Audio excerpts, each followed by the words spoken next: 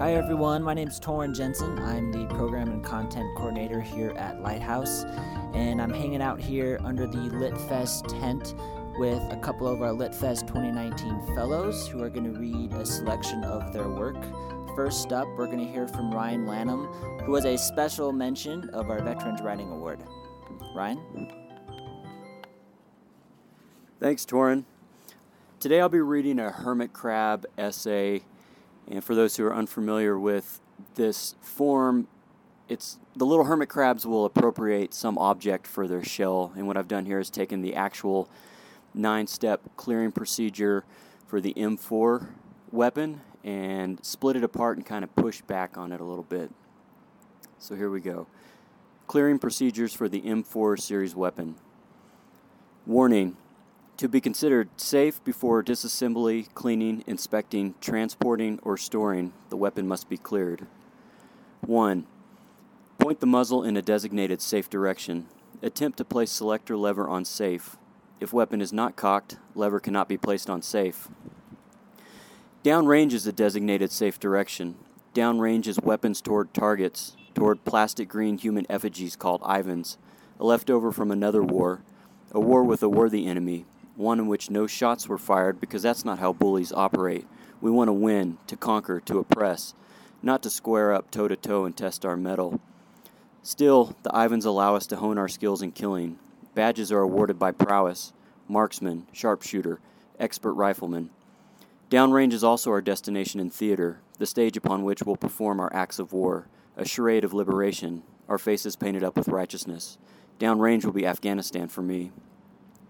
When I'm shaving in the side view mirror of my truck, dipping the razor into a cup of cold water, when mortars begin to fall out of the clear blue sky exploding all around us, I won't know which direction is safe. I won't know which direction is trying to kill me either. It will seem as though God himself is raining down death and destruction. I'll finish shaving, grab my M4, and with a safe direction in absentia, I will point my muzzle at every turban-wearing man I see that day. In my head, I will know each is Ivan. 2. Remove the magazine by depressing the magazine catch button and pulling the magazine down. Depress is Army speak for push, for pushing a button. When the magazine is in, we pull triggers. When a man tries to kill me by shooting a grenade at my head, I turn my weapon at him and pull the trigger. It pushes a button. Adrenaline is released. It feels a bit like skydiving. Fear is transmuted into aggression. I pull the trigger again and again. It's even fun. Another button is pushed. Neurotransmitters light up the part of my brain a therapist will later call the pleasure circuit. She'll have a diagram of the mesolimbic system and use her index finger to trace the path of dopamine and serotonin. She'll explain how the drugs and alcohol I use to erase scenes of bombs and body parts flood the synaptic regions with more neurotransmitters than can be absorbed, dendrites, awash in chemical bliss. She'll talk about the neurologic buttons I've pushed and why after repeated pushing, it's natural to feel depressed. 3. To lock bolt open, pull charging handle rearward. Press bottom of bolt catch and allow bolt to move forward until it engages bolt catch. Return charging handle to full forward position. If you have not done so before, place the selector lever on safe. Lock and load. That's what my 10-year-old nephew says when he pulls back the charging handle on his pellet gun. We set up a squirrel target in his backyard and take turns shooting down range. I remind him to put the weapon on safe.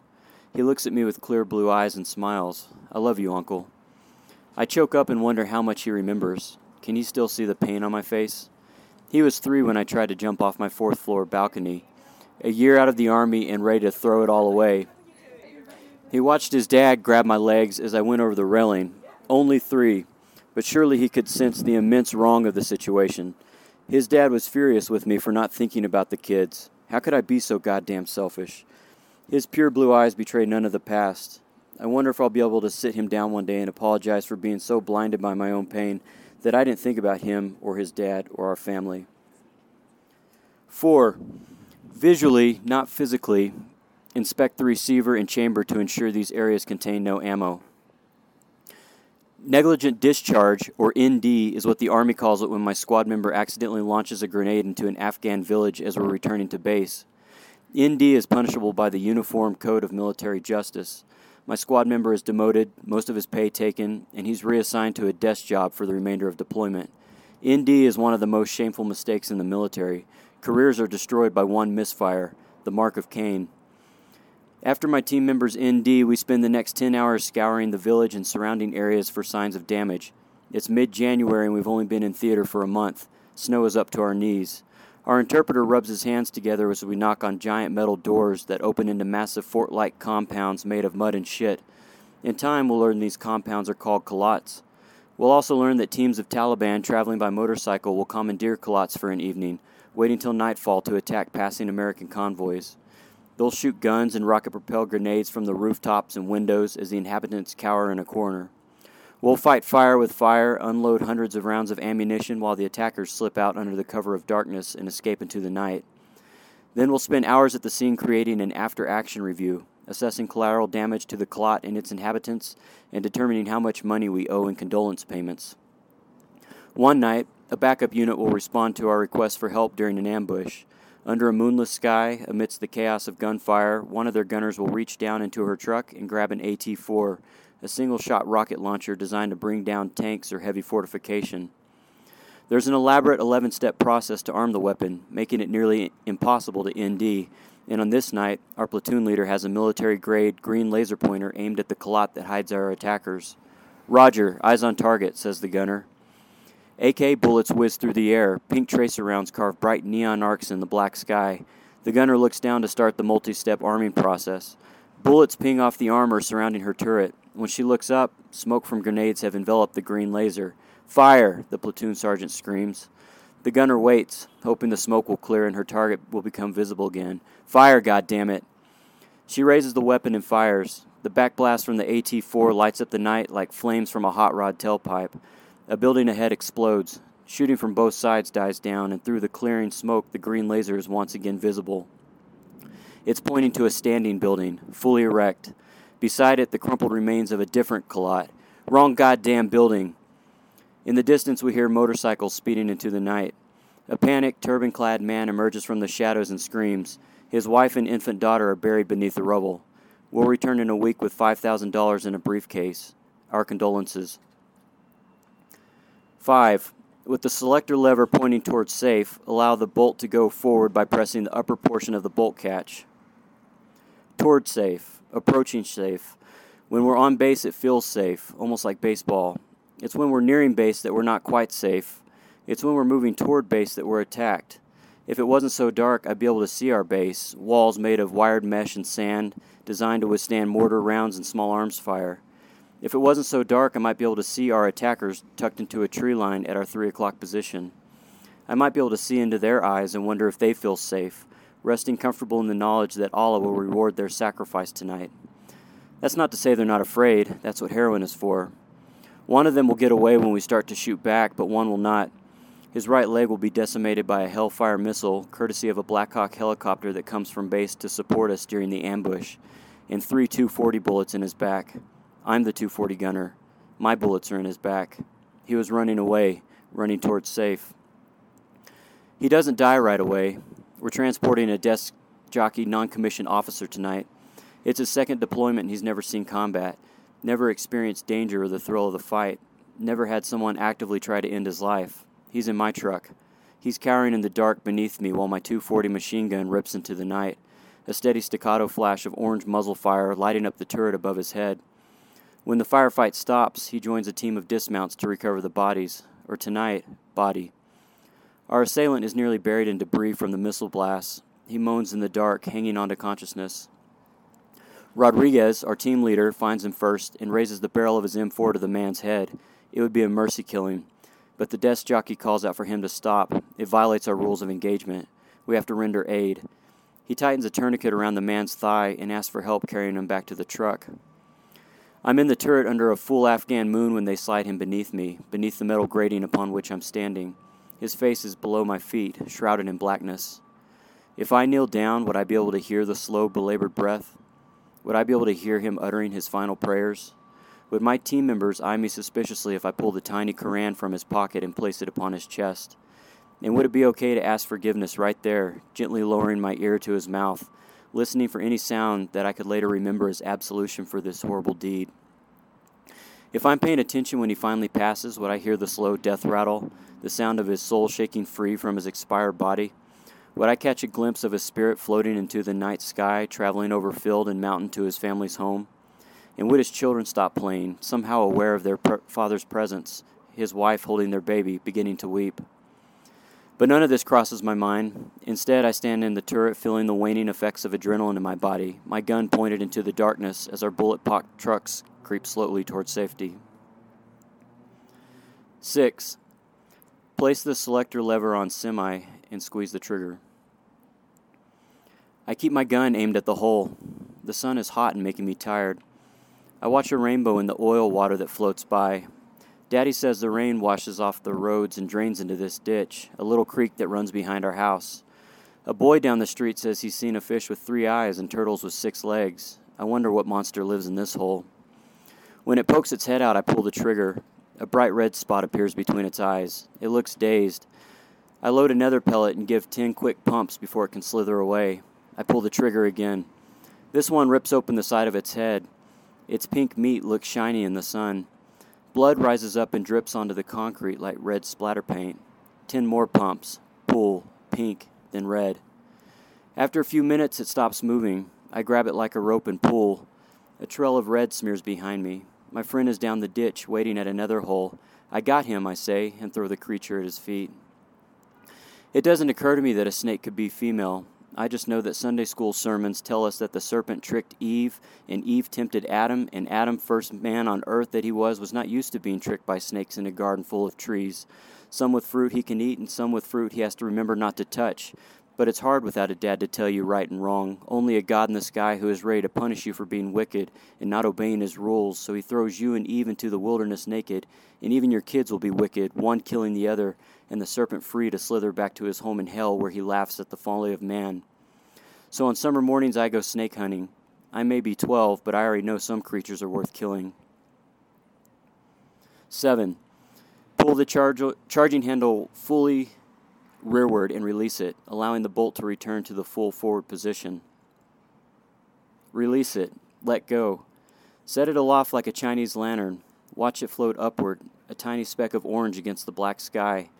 Notice the pang of fear in your belly, like the first time a balloon slipped from your grasp as a child, the red dot reaching toward the sun, growing smaller and smaller, and you know the sun is hot and you can't watch too long or you'll go blind. And when you're blind, the whole world is black like a night that never ends. That's when she comes, in your sleep. It's always the same. You open the door to your childhood home. There's a blanket of snow on the ground. On the street, Daddy is opening the door to his red pickup truck. He waves for you to join him. There's bile in your throat. You'll be too slow. Always are. The white stretches unbroken in all directions. Your boots grow heavy as you run for the truck. Come on, Daddy waves. Almost there. But it's too late.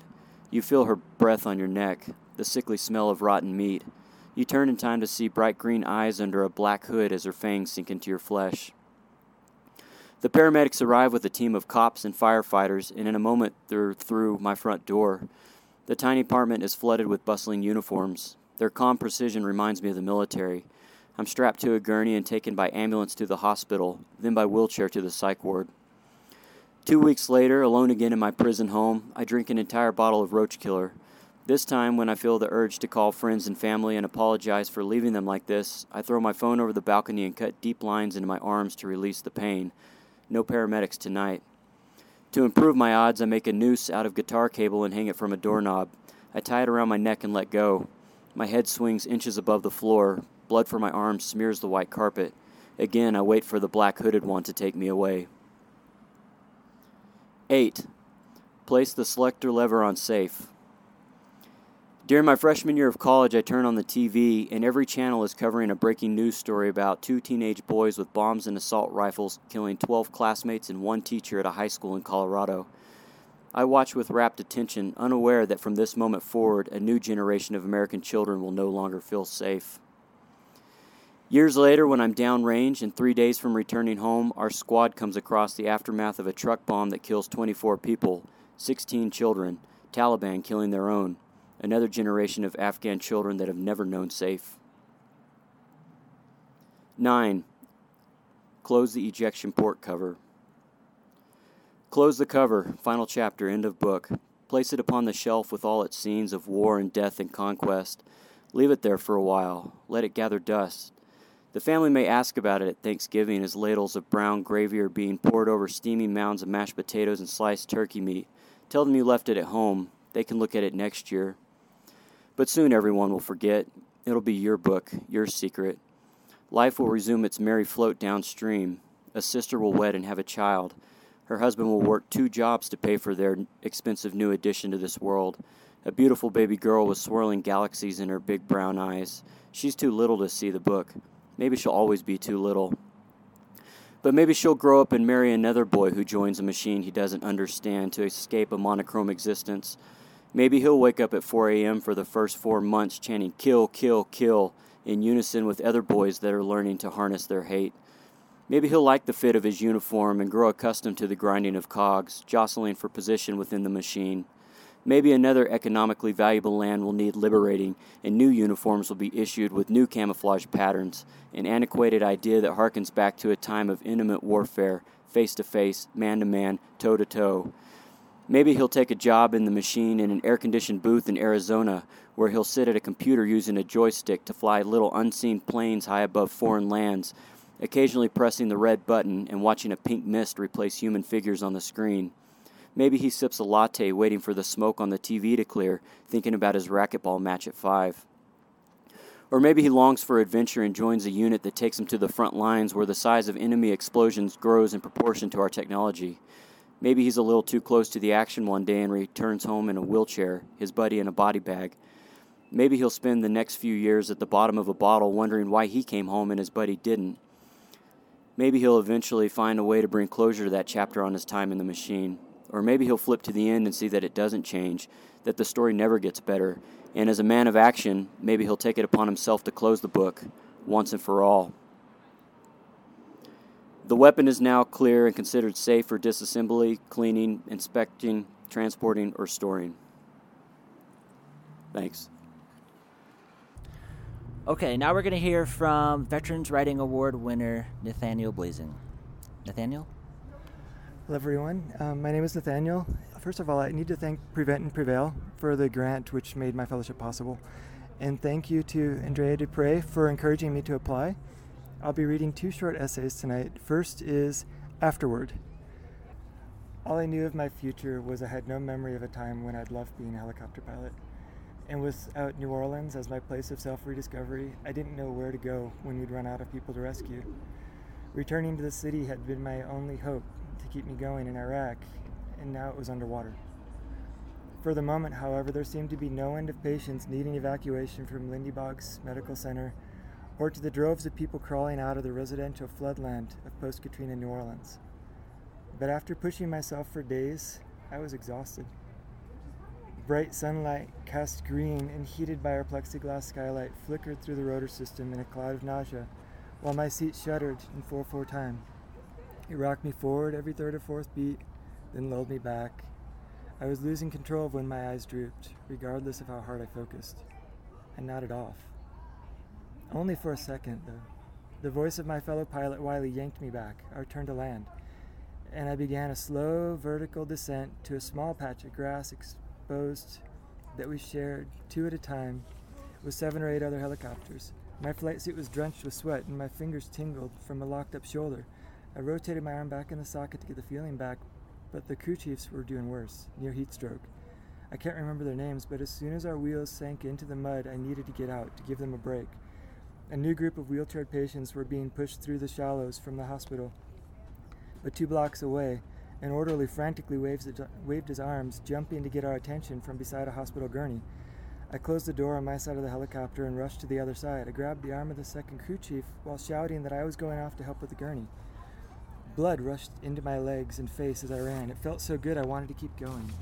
Past the bed, past the orderly and his patient, to be a child again and dive into the protected waters of a pool or lake rather than splash through the oil slicks of sunken cars and human waste. But the hospital bed had gone as far as it could, its wheels already stuck in the muck when I saw what was on it. Bundled tightly in a sheet on the mattress was a mass that resembled a man, with a head and long torso, but nothing else. The sulphurous reek of rotting flesh and broken gas lines from the city around me was nothing compared to the sight of this man on the bed. With no arms or legs to wave for help or protect himself in any way, I paused to take this in, and squinted bloodshot eyes against the glare of bare sunlight reflected from him. Swaddled tightly in his unstained, bleach-white sheet, he was more vulnerable, yet more clean and pure than anything I can remember seeing in my life. I wanted to ask whether the man in the sheet had been born this way, or if the amputations of his limbs were the result of a horrible accident, a landmine, an IED, an infection from the flood. But I was too stunned to do anything except grab opposite sides of the sheet and lift, while the orderly yelled, "Ready?" The bundle was heavy, and when I leaned in for a better grip, the man's head raised to face mine. With a shallow voice, against all the chaos and helicopter noise, he mouthed, "Help me." After all that he was, or had become, where did he get his will to survive when I had lost mine? I struggled under the burden of him, leaning almost 45 degrees from vertical to raise him from the mattress. I struggled not to slip or drop him as we cleared the tall edge of the bed. I struggled not to look toward the man's body when he shouted, "Where are you taking me? What's going to happen to me?" Over and over. Minutes passed with him shouting for answers I didn't have, until we placed him on the floor of the helicopter. The orderly then sprinted back to the hospital. I stared after him for a moment while mindlessly helping a few other people climb from their wheelchairs into our helicopter until no one else could be squeezed, crammed, or stacked into the back. And taking one last look at the man inside, wrapped tightly in a sheet, I slid the cargo door shut and returned to the cockpit, Wiley already running the engines up to full RPM as I strapped in. I retook the flight controls while Wiley made the radio calls for takeoff en route to the grass of the Cloverleaf Highway interchange between Causeway Boulevard and Interstate 10. This was a couple minutes closer to the flood than the main airport, and with the Causeway Bridge now open, it could handle the landing and unloading of 8 or 9 aircraft at a time. It was almost no waiting while dozens of buses and ambulances stood by to whisk people out of the city. As soon as we touched down, one of the crew chiefs, I want to say his name was Mike, helped me lift the limbless man. We struggled to carry this load through the overgrown grass to the shoulder of the interstate. I prayed the sheet bearing him wouldn't rip from my grip until we set him carefully in the weeds next to the rumble strips. Mike then ran to the closest ambulance, over an eighth of a mile away. I avoided looking down at the body by my feet, swaddled in its white sheet. I avoided raising my black tinted visor so he couldn't see my eyes, and hoped I could keep him out of my head. But I knew he was already there, a part of the Greek chorus of my thoughts pronouncing my own fears. Tears streaked my grimy face behind my helmet visor as I stared at Mike running back, an ambulance passing him by. Then slowly as it neared, its passenger door already ajar, I avoided looking down until it was almost over. The man was horrified and angry and screamed one more time with my chorus, "What's going to happen to me?"